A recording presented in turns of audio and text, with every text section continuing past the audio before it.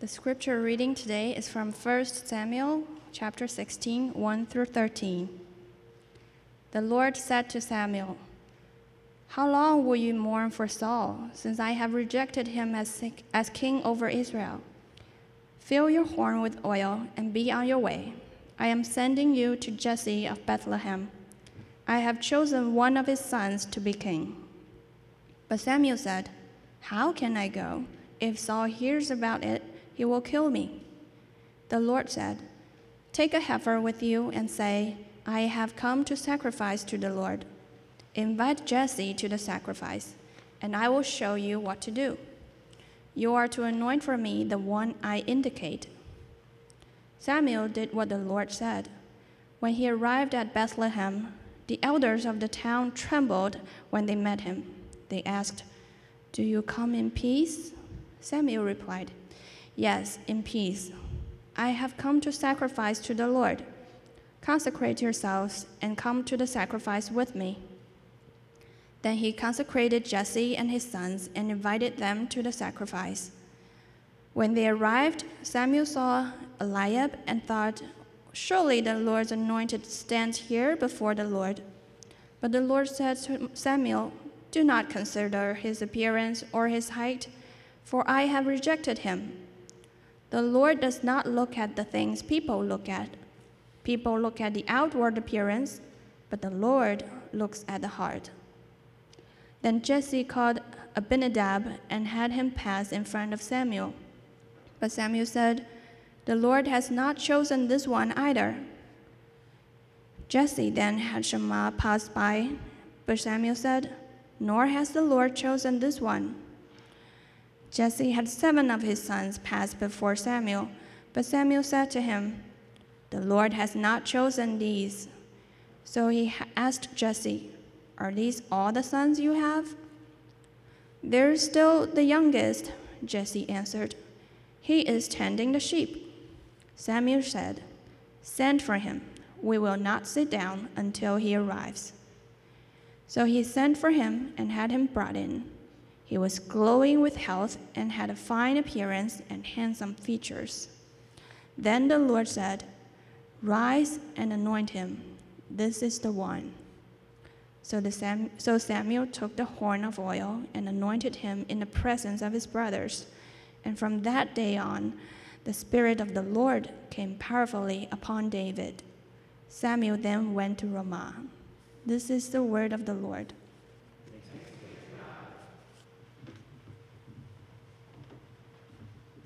Good morning. Would you pray quickly with me again? Father, we thank you for your word, and we invite your Holy Spirit to speak to us from it, and we ask this in Christ's name. Amen. So this passage is the account of a moment in the history of Israel when God sent a prophet to find a new king. King Saul was the ruler of the land at that time, and God had rejected Saul because of his disobedience. And so the Lord sent the prophet Samuel to anoint Saul's replacement, who turned out to be David. And I don't know how you feel about this story, but for many readers of the Bible, this is one of the most endearing passages in the whole Bible. Just a very heartwarming story. You know, the tall, handsome older brothers, they are not selected. But who is it? It's the little, forgotten baby brother, right? He's the one who's selected by the Lord. And how do you not love a story like that, right? I mean, I think there's something in all of us that we just love. We love underdog stories like this, right? The forgotten one is chosen, the little guy wins. You know, think of how many classic stories can you think of that kind of fit that pattern? The ugly duckling grows up to be a swan, right? The tortoise who outraces the hare.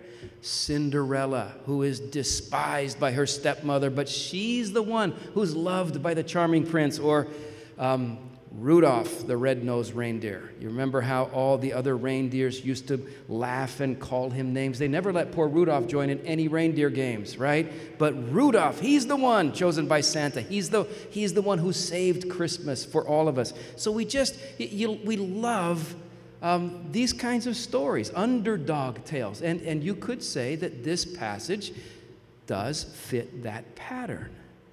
But I'd like to suggest to you today that this passage is more than just that.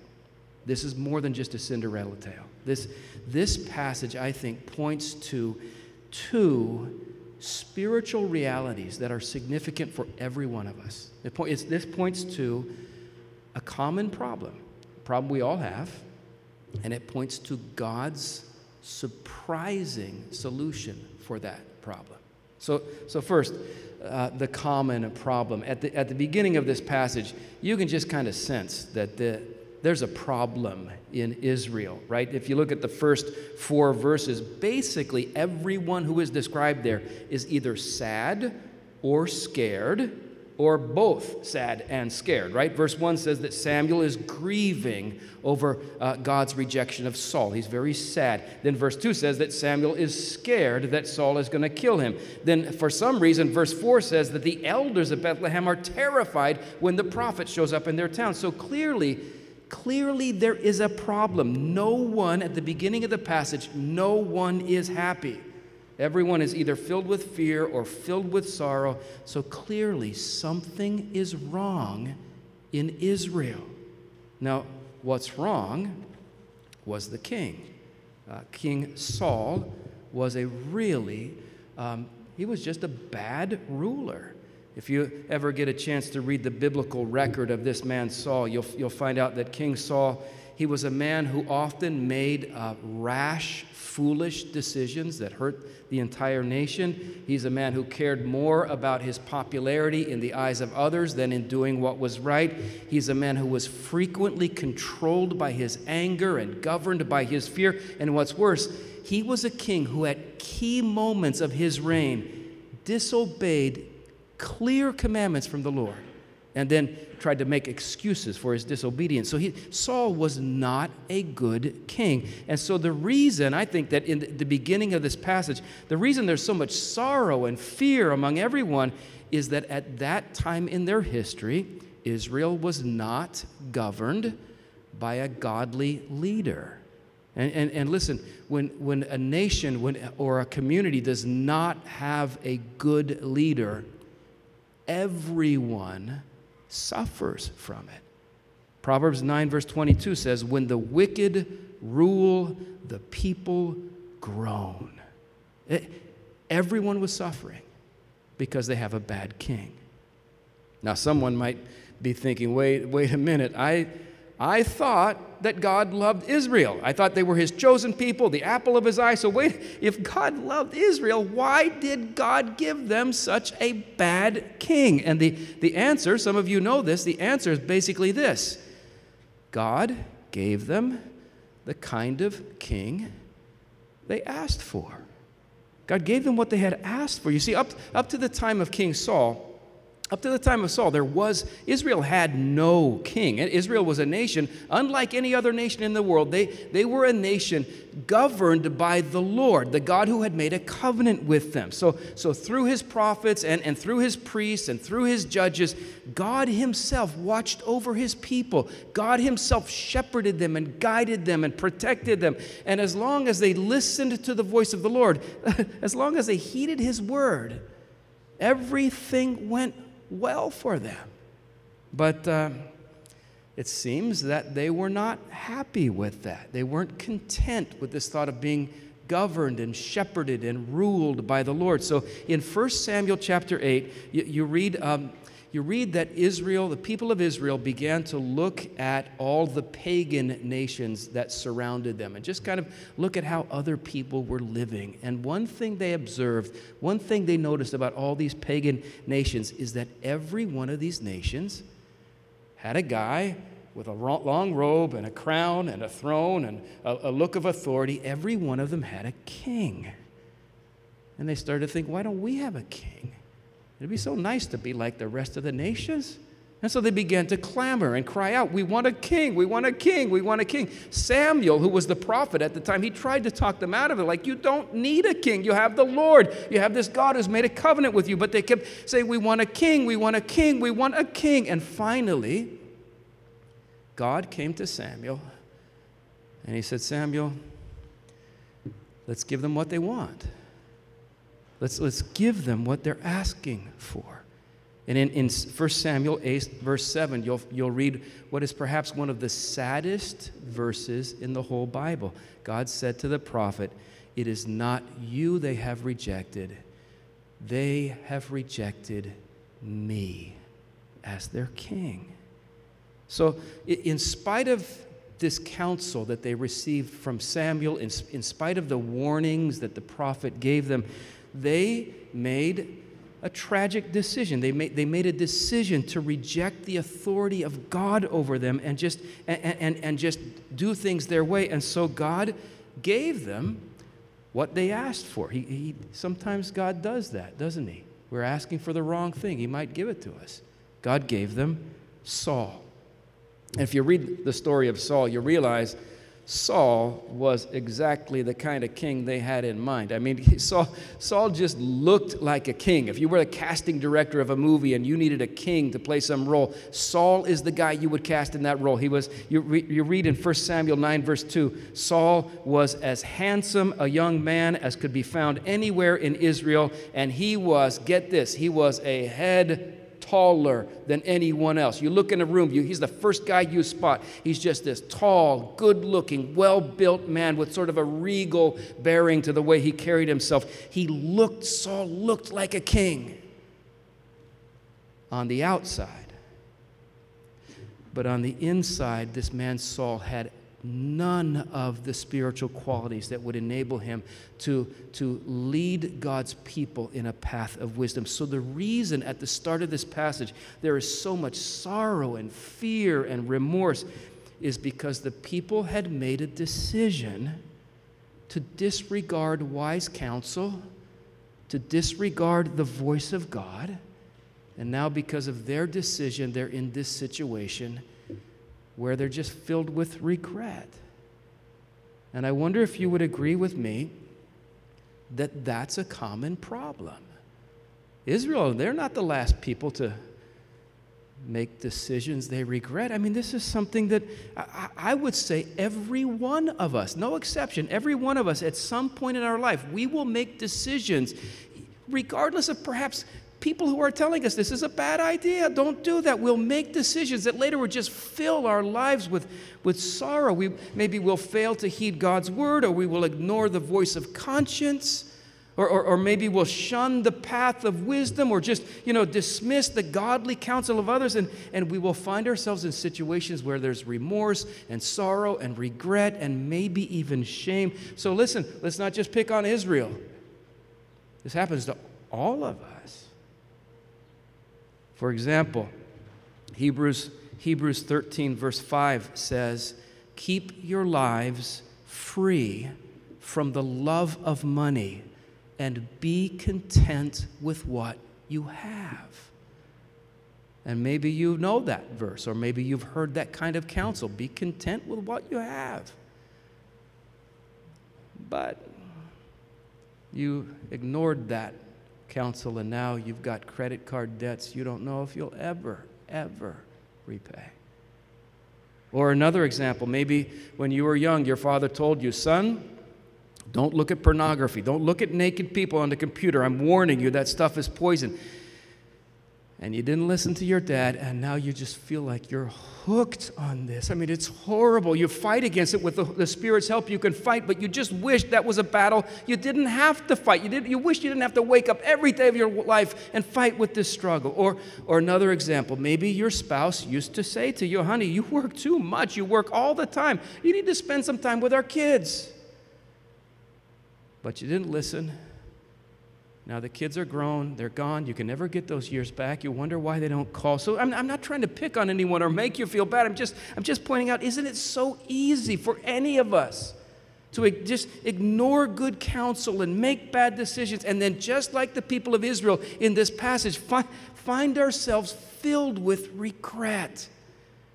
Your doctor told you to change your diet. Mine did, but you didn't listen.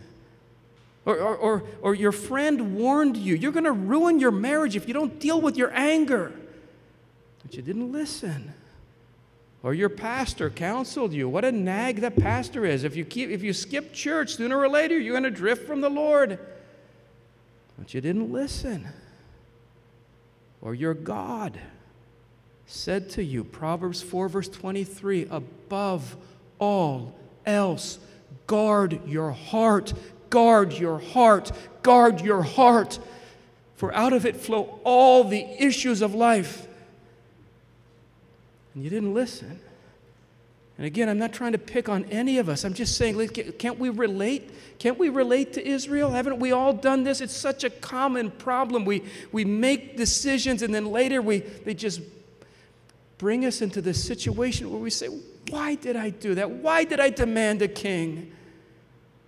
It's common. You know, Proverbs 20 verse 9 says, who can say, I have kept my heart pure. I am clean and without sin. Who can say that? Not me. And would you agree? Not you. Right? So just like Israel in this passage, this is a very common problem. Now, secondly, I want us to look at God's surprising solution. What was God's solution to this problem that Israel had placed themselves in? What does God do for them? Now listen, before I answer that, can I just point out a few things? I find this fascinating. A few things that God does not do. First, will you notice that God did not abandon Israel to the troubles that they were in? So some people, that's the impression they have of God. Their impression of God is, if you make a mistake, just purely out of spite, God will abandon you to deal with the consequences of that. That's the way they think God is. But did you notice here? God did not do that with his people, did he?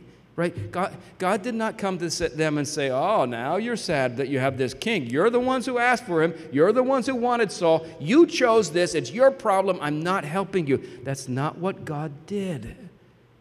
Lamentations 3 verse 22 says, the steadfast love of the Lord never ceases. How many of you are glad the steadfast love of the Lord never ceases?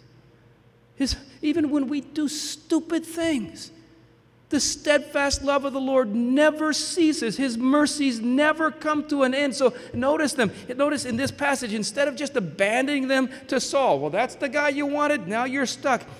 God rejected Saul. He did not reject his people. He rejected Saul, and he sent Samuel. Samuel, go find him a new king. These are my children. These are my people. You need a new king. Verse 1, the Lord said to Samuel, how long will you mourn for Saul, since I have rejected him as king over Israel? Fill your horn with oil. Be on your way. I'm sending you to Jesse of Bethlehem. I've chosen one of his sons to be the king. So the first thing to notice is that God, they're the ones that chose this situation, but God did not abandon them to their troubles. The second thing to notice is that God did not condemn them to a lifetime of remorse and sorrow. God specifically told Samuel, stop mourning.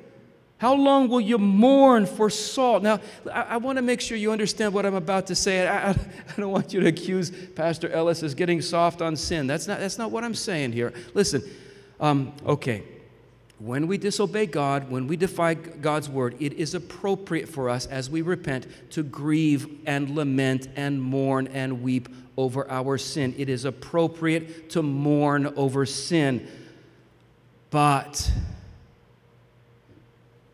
when God extends his mercy to you, my brother, my sister, when God extends his mercy, it's time to stop mourning.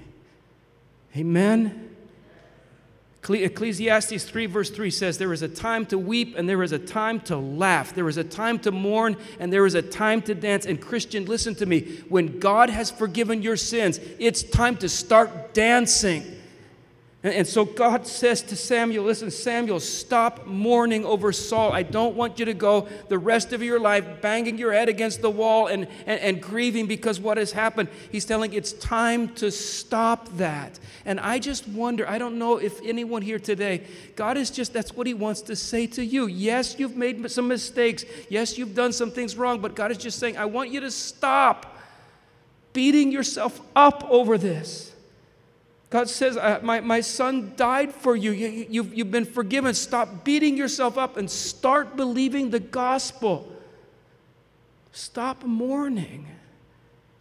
Romans 8 verse 1 says, there is therefore now no condemnation. Can you say that with me? No condemnation. There is now, therefore, no condemnation for those who are in Christ. So isn't this something with ancient Israel? What does God do? First, he does not abandon them to their troubles. Secondly, he does not condemn them to a lifetime of sorrow. He says, stop that mourning. And then notice, thirdly, God did not expect them to solve this problem on their own. Wouldn't it be horrible if God did that with us? If you know, we do something wrong and we make some big mistake, wouldn't it be horrible if God said, all right, I've forgiven your sin. Jesus died for you. You are forgiven. But listen, this mess you've made, you got to clean it up yourself. You have to deal with this on your own. I'm out of here. You made this bed. You lie in it. You figure out how to solve this. Wouldn't it be horrible if God did that? I don't know how I would make it through life if God did that with us. And I wonder if Samuel was thinking that maybe he was the one who had to solve this problem. He's the one who has to figure out how to find a new king. I mean, we've made this mistake. Maybe we can fix it. I wonder if he thought that. Verse 6 says, when they arrived, Samuel saw Eliab. Eliab was the oldest son. And he thought, surely the Lord's anointed stands here before the Lord. I mean, look at the biceps on that guy. When you look at how tall he is, look how broad his shoulders are. Did you notice those rugged, chiseled features of his face? Surely the Lord's anointed stands here. And God is like, Samuel, stop. Well, why don't you just let me handle this? Just let me handle this. Samuel, you don't have to solve this problem on your own. You don't have to figure out who the next king is going to be. Samuel, you don't have to be the one to usher in the kingdom. Samuel, you don't have to be the one to accomplish your own salvation. You don't have to do this. Let me choose. Let me handle this. And so, verse 7, God says to Samuel, do not consider his appearance or his height. I have rejected him. The Lord does not look at the things people look at. People look at the outward appearance, but the Lord looks at the heart. In other words, he's saying, Samuel, I want you to let me do this because you can't. There's no way you could ever see into the heart of the person, but I can do this. Solving this problem, saving the nation, bringing in the kingdom, this is beyond your purview. You can't do this. So let me solve this for you. And so one after another, Jesse brings in his tall, handsome sons, one after another, and one after another, God whispers into the ear of his prophet, not him, not him, not him, not him. And when you get to verse 11, I wonder what the look was on Samuel's face, just complete bewilderness, scratching his head. Like, the room is, we looked at everyone here, and he says to Jesse, are these all the sons you have? And Jesse says, I mean, there's the youngest. He's out with the sheep in the field. I didn't even bother to invite him. He's just a kid. He's just a little boy. And Samuel says, send for him. We're not going to sit down until he comes. And then verse 12 says, so they sent for him, and he was brought in. And the rest is history.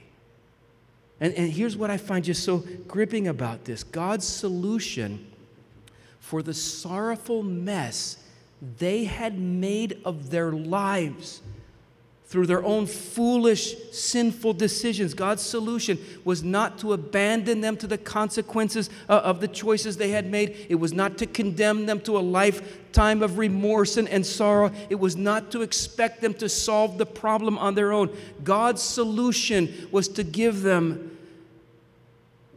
an unlikely king, a little boy from Bethlehem.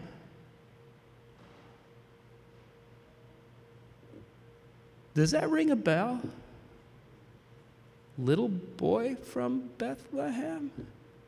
Is this purely coincidence?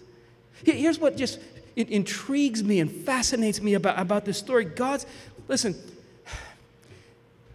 solution for the sorrow in my life, brought about by foolish, sinful decisions I have made. And can I say God's solution for sorrow in your life, brought about by foolish, sinful decisions you have made, was to send us a little boy from Bethlehem, the most unlikely king. Not great King David, no, great David's greater son, right? Not the youngest son of Jesse, no, the only begotten Son of God. Not some kid who's glowing with health and fine in appearance and handsome features, no, the one who had no beauty or majesty to attract us to him, nothing in his appearance that we should desire him. God's solution was not the one who was forgotten by his father in the sheep field, no. The one who for our salvation was forsaken by his Father on the cross. God's solution for all the sorrow and all the regret and all the remorse in your life and mine, brought about by sinful choices we've made, was to send us Jesus. He's the answer. God doesn't say, I'm going to abandon you, you're on your own. God doesn't say, I want you to beat yourself up for the rest of your life. God doesn't say, you got to figure out how to solve this on your own. God just says, here's my son, Jesus. Let him be your king. And isn't he an unlikely king? The prophet Isaiah said he had no beauty or majesty to attract us to him. Nothing in his appearance that we should desire him. He was despised and rejected by mankind, a man of suffering, familiar with pain, like one from whom people hide their faces. He was despised, and we held him in low esteem, but he was pierced for our transgressions. He was crushed for our iniquities. The punishment that brought us peace was on him, and by his wounds, the wounds of this unlikely king, listen to me, we are healed. And I wonder if there's anyone here today, you just need inner healing. There's just this weight, perhaps, of remorse or shame even, or sorrow. You just wish you could go back and make a decision again and do it differently, but you can't. And I wonder if today God is just saying to you, it's time to stop mourning. And it's time to let my King Jesus heal you. I don't know how he's going to do that for you today, but if you just sense God is saying that today, there's something deep inside. God just saying, I don't want you carrying that burden anymore. Jesus needs to heal you. If that's the case, would you pray with me now? In fact, why don't we all pray? Father, you do for us through Jesus things that we can never do for ourselves, things we can't even explain. He's the King, not us. He's the anointed, not us. And he comes with healing power and forgiving power and restoring power. And so we welcome King Jesus right now. We pray that he would just touch those deep places in our heart or life where there is regret, that he would wipe every tear from our eyes, that he, as the anointed one, anointed with the Spirit, would bring the freshness and the hope and the joy and the power of the kingdom to those areas of our lives where we brought about sorrow. May he bring dancing and joy. And we ask this for his glory alone. Amen.